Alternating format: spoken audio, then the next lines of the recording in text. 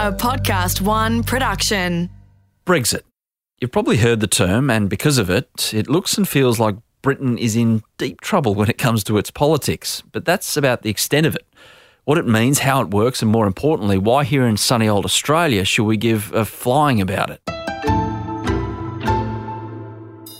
I'm Adam Peacock, and on Peacock Politics, I want to comprehend Brexit from a step away and see if the ramifications, if any, changes the political climate of Australia, which is a little more relevant than other nations given the ties we have with Britain historically, politically, and in a sporting sense when they have no bloody clue how to deal with Steve Smith.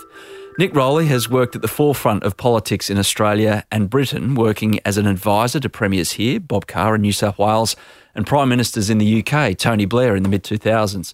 He calls Australia home again, but has a keen eye on developments back on the old dart. And Nick, I'll say this as delicately as I can to start. What the bloody hell is going on over there? Well, it's a mess. One of my teenage kids has left home, and it reminds me rather of looking into his room about 2 or 3 years ago, and my goodness, oh dear. That needs cleaning up. And I said, oh, no, wait a minute. I just want to shut the door and keep walking. It really is that awful. People are, rather than trying to deal with the mess, they're wanting to shut the door and pretend it's not happening behind that door. Well, I think we're always sort of in an interesting time. The dynamics that have led to this situation go back around about 70 years when Britain, after the Second World War, really had to decide what its primary orientation in the world was going to be. Was it going to be to what used to be described as the Empire or the Commonwealth? Did it want to be with the world's largest economy, an English-speaking nation just over the Atlantic, being the United States? Or did it want to be with Europe? Did it want to be with a new union with Europe? So that debate has been ongoing in Britain for a very long time. It's just really been brought to a head over the last 3 years or so in lead up to the 2016 referendum. The decision of 52% of people in Britain to leave the European Union, something that I think many people thought would be pretty straightforward. But I think one thing we found over the last 3 years is the room has got ever messier as it's far from straightforward. Yeah.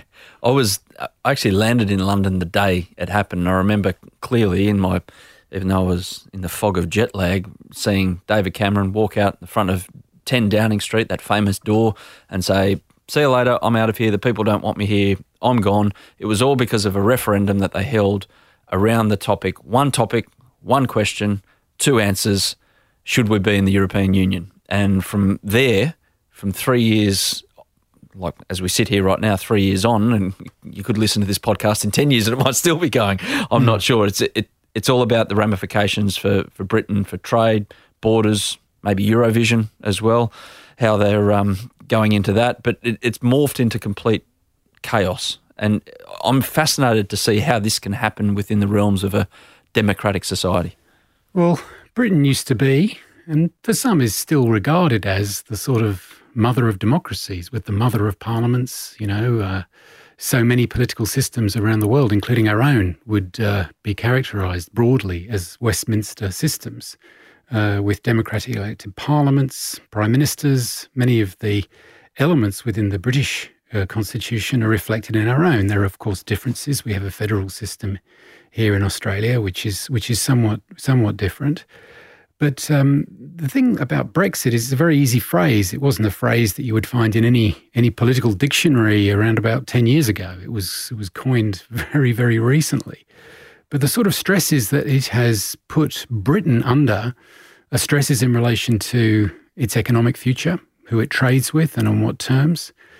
The union of the United Kingdom, when you have more than 60% of people in Scotland voting to remain part of the European Union, and yet having imposed on them that they're going to be leaving. That puts real stresses under the United Kingdom. It raises real questions about what the United Kingdom might even be in the coming years. It also puts enormous stresses on the relationship with Ireland. And this isn't just an academic point. There has been really dreadful political violence in Ireland through the 1960s and 1970s, and it's put the Anglo-Irish Agreement, negotiated by former Prime Minister John Major and also Tony Blair, who I used to work with in the Good Friday Agreement, there are many people in Ireland who aren't looking at this as some sort of academic question or making flippant remarks like I did about teenagers' bedrooms. For them, it's really real. And if this isn't resolved in a proper way and in a clear way, they fear that it really could return to a stage of political violence.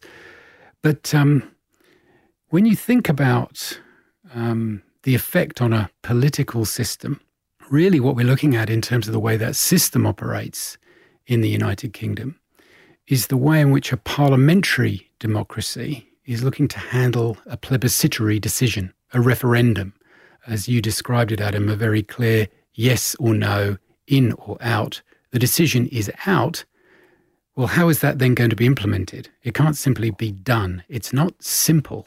It's an arrangement which in legal terms has gone back more than 40 years and affects so many different elements of just the lives that people in Britain lead, in terms of the jobs they do, in terms of the products they buy, in terms of whether or not they can work in the European Union or whether or not they can employ people who might well help provide healthcare or help provide the ability to pick fruit in Kent. You can just keep going.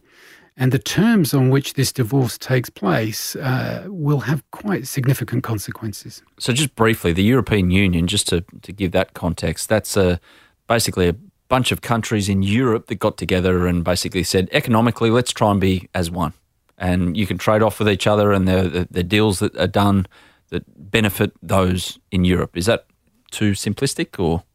It's a tad simplistic. I'm not saying it's untrue. Well, I'm a simplistic guy, so that's the thing.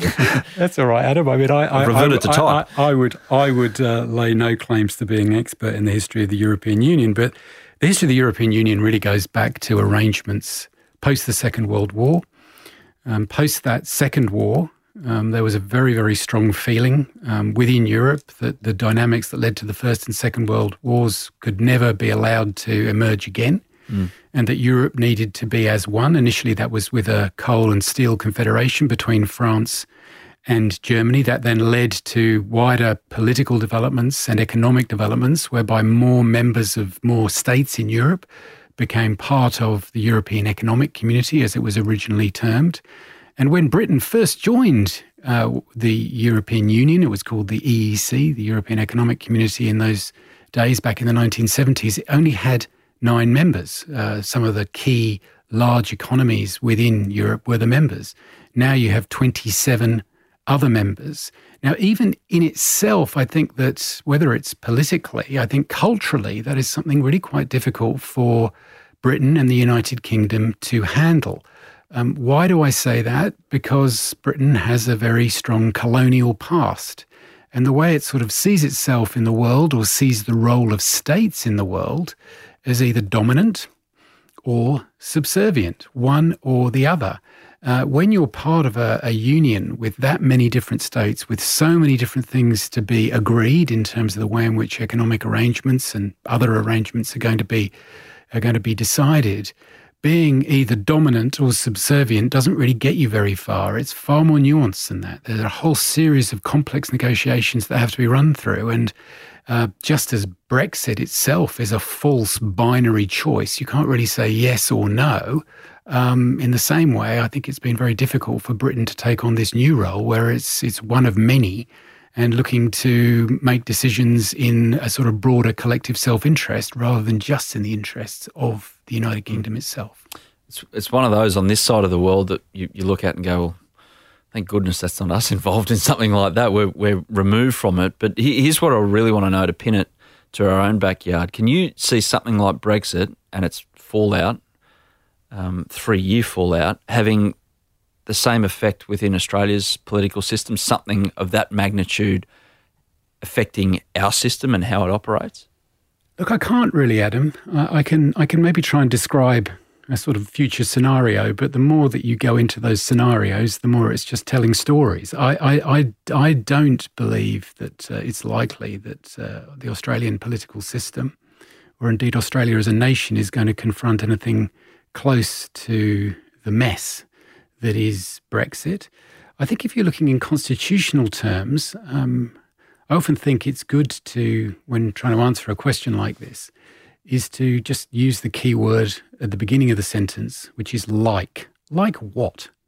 Like what is close in Australian history to anything like Brexit? And I think the only thing I could really think that would be a little bit like Brexit is going back to the dismissal in the 1970s under the Whitlam government, when you had a real constitutional crisis because you had the head of state's representative in Australia, being the Governor-General, dismissing the democratically elected government of the day, being the Whitlam government, because of Sir John Kerr's argument that it was a completely dysfunctional government and couldn't actually pass a budget through the federal parliament. And then it was incumbent upon the Queen's representative, as he was then, and as our current government general is as well, came in to say, well, we need to clear this up, clear this up. But this was only really a constitutional crisis, and the constitutional crisis was then resolved, and then people moved on. Brexit has constitutional elements, it's got economic elements, it's deeply rooted in about 70 years of history. You can't think of any activity or development over the coming few months or so that is actually going to put this thing back in the box. Even if we have a no-deal outcome, what Boris Johnson is looking to appeal to is the father, like I, looking in the bedroom and going, oh dear, gee, that smells a bit and there's a real mess and I'm not sure if he's really studying for his HSC. I'm just closing the door and moving on. I'm closing the door and moving on. I think Boris Johnson wants to say, well, look, let's just get this done. Let's just leave. No deal or deal, doesn't matter. We're just going to leave the European Union. There's a sense that will somehow put an end to it all. What, leave the house and leave the room how it is, essentially. Let the next person who buys it deal with it. Well, that's right. I mean, I think that's just sort of leaving it alone. I mean, I think that if Britain does, which is quite possible, notwithstanding all the efforts of the current British Parliament to stop that happening, it's still quite possible that Britain could engage in a no-deal outcome and simply come tumbling out of the European Union with no rules around how people might move, how markets might operate, how trade might be decided, how it is if you make Nissan cars in Sunderland, on what terms of trade you're going to be able to sell those cars made in Britain in Italy. You simply don't know that. And if you tumble out, if Britain tumbles out of the European Union on October 31st, Boris Johnson might want to say, well, there you go, we've gone, it's all simple now. I fear not. There might be a little bit of a sigh of relief, but pretty soon Nissan is going to have to be making decisions about where they make their vehicles, and those decisions will have serious consequences. So even though it might not be a single deal, there will be numerous negotiations that have to be ongoing with the largest single market in the world, which is just on the other side of the English Channel.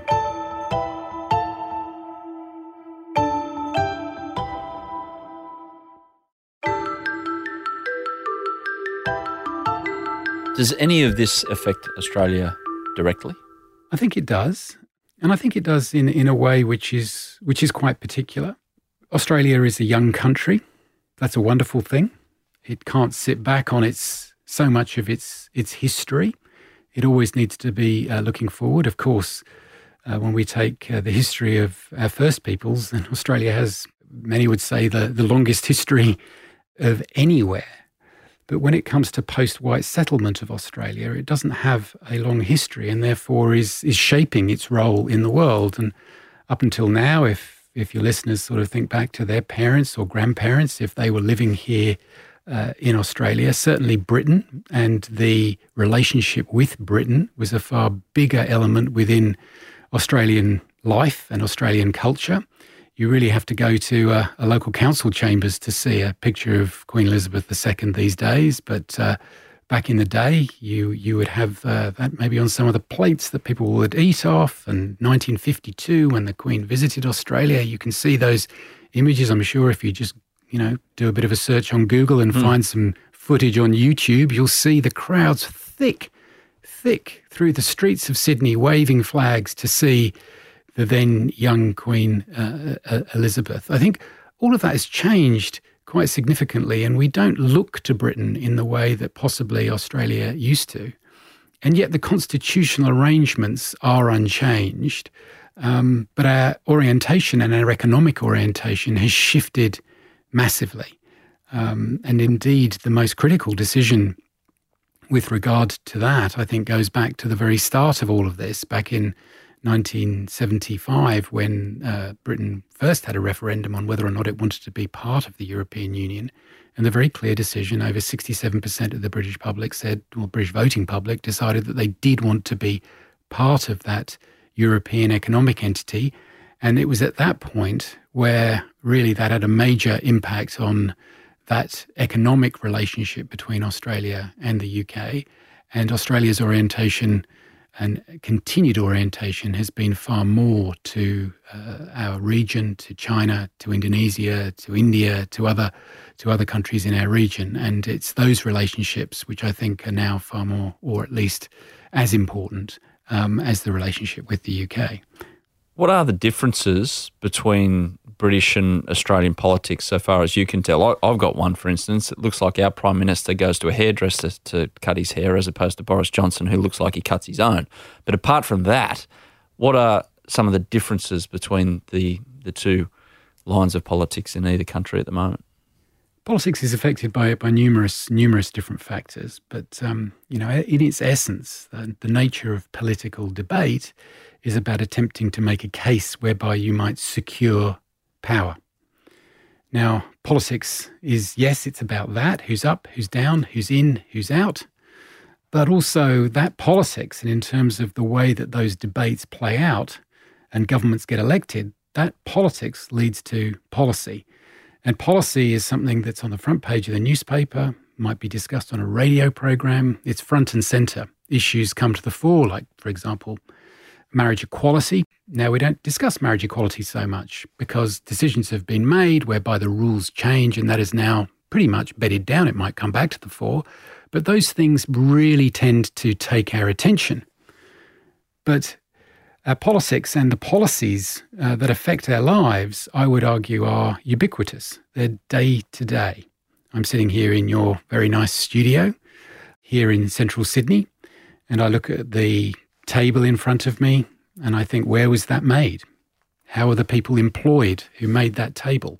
Is it imported from overseas, or is it a skilled person who was educated in Australia under Australian education system who actually put this together, or did they get a trade? So in a way, you can look at any kind of, or indeed you walk out into the street and you breathe the air. Well, that air in Australia or in Sydney is regulated by the Environmental Protection Agency. That's an agency of the state government. We then have a member of parliament who gets elected, who's a member of the government, who's given the job of being environment minister. They take carriage of what those regulations are in terms of what I can actually breathe into my lungs each day. So you're not conscious of it, but politics and policy does affect us each and every day. And that's true in any political system.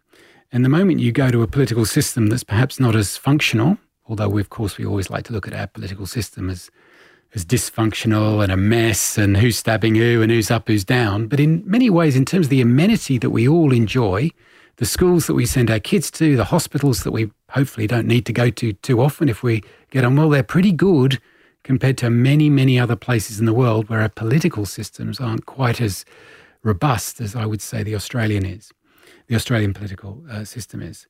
But I think that there are very, very important differences underlying that similarity in relation to the way in which the relationship between politics and policy plays out. And I think one that's very underappreciated in the Australian system is that we have an alternative vote system. So if I want to get elected and I get 45% of the people thinking I am absolutely fantastic, that will get me elected in pretty much every constituency in the UK under a first-past-the-post system, and I can appeal to that 45%. In the Australian system, with preferential voting, getting 45 isn't enough, because if you get 45, you still might not get 51 on the basis of second preferences. And those people in second preferences or indeed third preferences can't either love or hate you. They need to think you're sort of okay.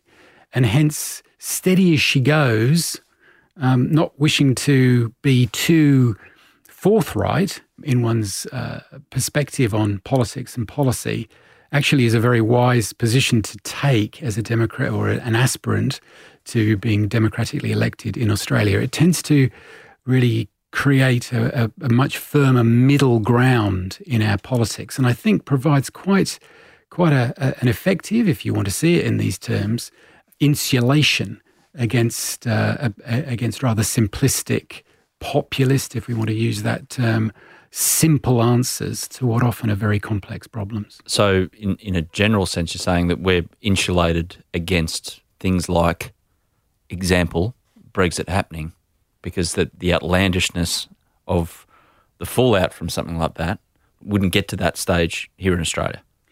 Yeah, but that is what I'm saying, but for a number of additional reasons. I mean, if you've got a really, really important question of national importance, and I think Brexit would be one of those, there is a very strong argument that says that rather than just going for a simple majority, you need to go for what is known as a supermajority. So if you think about any decision that you might want to take, say as an extended family about where you go on your holiday next year, and you're all sitting around going, oh, gee, you know, we've been working hard, we should go on a big family holiday, let's take grandma and grandpa as well. And you sort of say, well, here's a good way to think about this. Let's kind of vote on it. And half the family wants to go to the Northern Territory, and the other half of the family kind of wants to go to Aspen skiing. These are very, very different things, very, very different holidays. You might well say, well, we're only going to take a decision on these two things if we get at least 6 out of the 10 of us agreeing, rather than just 5. Well, let's actually, no, that's still going to be a pretty crappy holiday with 4 of us super unhappy. So let's go 8 out of 10 for our families. So you get a super majority. Now, in Australia, if you want to get a referendum up, you need to get majorities within all of the states. That's quite a big task to do that across Tasmania, Queensland, Western Australia, etc. It's actually a very difficult thing to do. Whereas in Britain, there was no supermajority required for the outcome of this referendum. And the outcome was only really 5-5, if you want to use the family metaphor. So you've got 5 really, really pissed off people saying, this is not what we wanted, this is not what we voted for. But the manner in which those who wanted Britain to leave the European Union have then pursued the debate has said, well, this is definitive. This is the voice of the people. They've decided they want to leave, and therefore we should leave. But the country's still split right down the middle. The country's certainly split down the middle. The country is split between young and old. The country is split between Scotland, Northern Ireland, England, London. It's split in terms of educational levels. You almost think of any criteria that you might want to employ in terms of understanding the answer to that question, is Britain split on this question of Brexit? And it comes up with really, really clear numbers that Britain is split.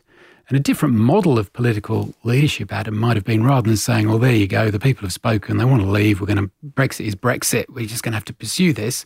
Another model of political leadership might well have been, I've heard what has been said, this is going to be highly complex, we need to work this through together, we need to look at the substance of what the implications will be for our country, and possibly, once we've decided exactly what the choice is, not the simple choice of stay or leave, but leave under these terms or stay under these terms, then we will be putting that reasonable, clear-sighted, informed choice back to the people.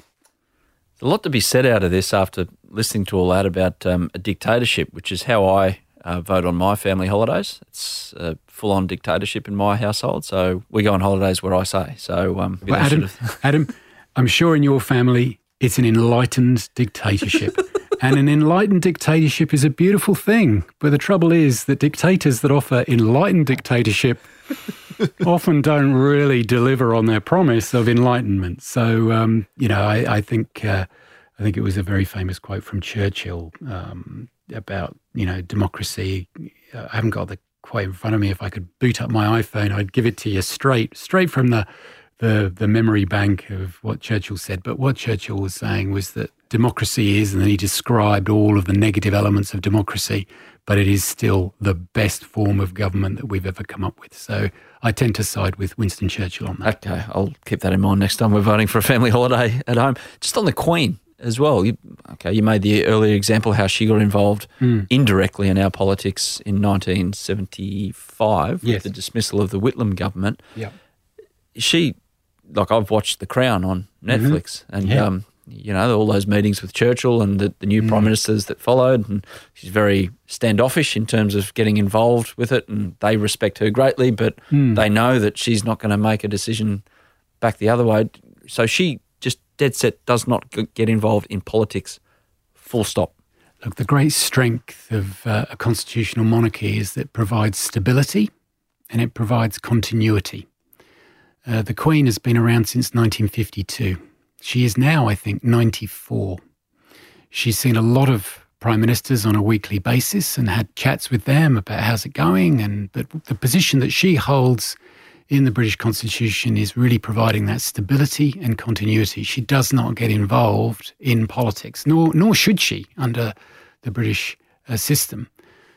Sadly, in the last couple of weeks or so, Boris Johnson, I think, has made what may turn out to be quite a significant political error, both in terms of his political career, but in terms of what he might want to achieve in the longer term on Brexit or anything else, in that he's sought to and has succeeded in what is called proroguing Parliament, which is closing Parliament down. Now, doing that in a parliamentary democracy is a very dangerous thing to do. He's doing that, most people would argue, solely for his own self-serving political purposes in relation to Brexit and other things. But there's he sent members of the Privy Council who advised the Queen to Balmoral to ask her to prorogue Parliament and put her in a situation where she couldn't really not accept the advice of her Prime Minister, who at that time held a majority within the Parliament. That's how he's got his job. That's how he's on the other side of the black door at Downing Street, is because he has a majority within the British Parliament, or had that. He no longer has that. And I think having involved the Queen in the way that the current British Prime Minister has, and with a really uncertain environment in terms of what happens in terms of the longevity of the current Parliament, I fear that there may well be a situation where the Queen might have to accept meetings from other aspirant politicians wishing to make a case for different approaches to how we deal with Brexit and other things. And this is a really, really difficult thing for the British Constitution to handle. She really needs that at 94 years of age. Is what is happening or has happened in Britain over the past 3 years, where everything has been dominated by life goes on and things are still happening, bills are still being passed in Parliament, but there's always this nagging feeling that this is central to a lot of things, or it will come back eventually to this being Brexit. Is what is happening in Britain an outlier in that sense, or is it endemic of what is happening in Western politics, or the path that Western politics is going down, that it just gets caught up in this chaotic kind of being, if you like, of way of life, political life? Yes, it's a really superb question, Adam. Thanks. I'll try my best. And 1 out of 10, not bad. Well, look, maybe one way to get across what I want to say is, imagine you're a young family and you live in a suburb of a town like Reading. You've got a mortgage. You've got 2 young kids who you send to school. You both have jobs. You work extremely hard. You're looking to balance time. You're looking to balance effort. You're trying to make ends meet, and you're looking forward to the future. And so Reading's just outside London. So that's right. Yeah, it's just in the guts there. No, it's just the west of London. And you think of that young family, and there are things that they might be concerned about. They might be concerned about air quality. They might be concerned about the quality of their schooling that their kids are going to be sent to. They might be concerned even about something like global climate change and what impact that might have on the future. And then when they turn on the radio, or they look at the TV, or they pick up their smartphone, all they hear the political class is talking about is backstops, withdrawal agreements, various terminology in relation to the negotiations between this acronym or that acronym, the EU, the Commission, etc. And they don't really understand, nor should they be expected to understand, quite how all of this activity is going to affect them and what they care about and the rhythm of their days. And I fear that what that does is it promotes a further alienation from politics. It makes people tired. It makes them maybe a little bit bored. They want the cabaret to end, and they want politicians to start really acting in the interests of the nation and in the interests of them as they go about their daily lives. So I think that what Brexit does is it promotes an appeal for that family that I've just described, that they wish it could just end. They want it to be simple. Please, can we get back to a more decent, open politics, which isn't quite so toxic? But the difficulty is that really once you've let the cat out of the bag, it's very, very hard to put it back. And I fear that this debate will go on. It'll remain pretty abstract. It'll probably be really quite nasty. And it looks like there's going to be a general election in the UK that might create some clarity. I fear it may not. I fear that the result might actually just further embed the divisions that there are around Brexit. There are those who argue that we need to have another referendum. If we have another referendum, there are real tensions in doing that in the UK as well. So for mine, I think that when we think about how we're conducting our political debates, they actually need to be about something that people understand and that people really care about. And although they may care about Britain's relationship with Europe, do they really care about it that much that it totally dominates political discourse and media coverage of what's going on in politics? Sounds simple. Sounds simple. Sounds a complete mess.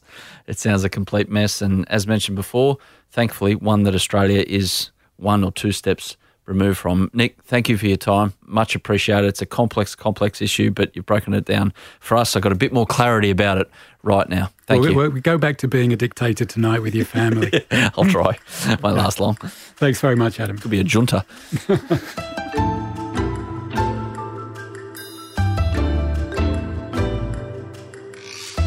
Peacock Politics was presented by me, Adam Peacock, and created in collaboration with Podcast One Australia. Producer Liv Proud, sound production by Darcy Thompson, theme music composed by Matthew Dwyer, executive producer Jennifer Goggin. To hear more episodes, go to podcastone.com.au or search Peacock Politics on Apple Podcasts.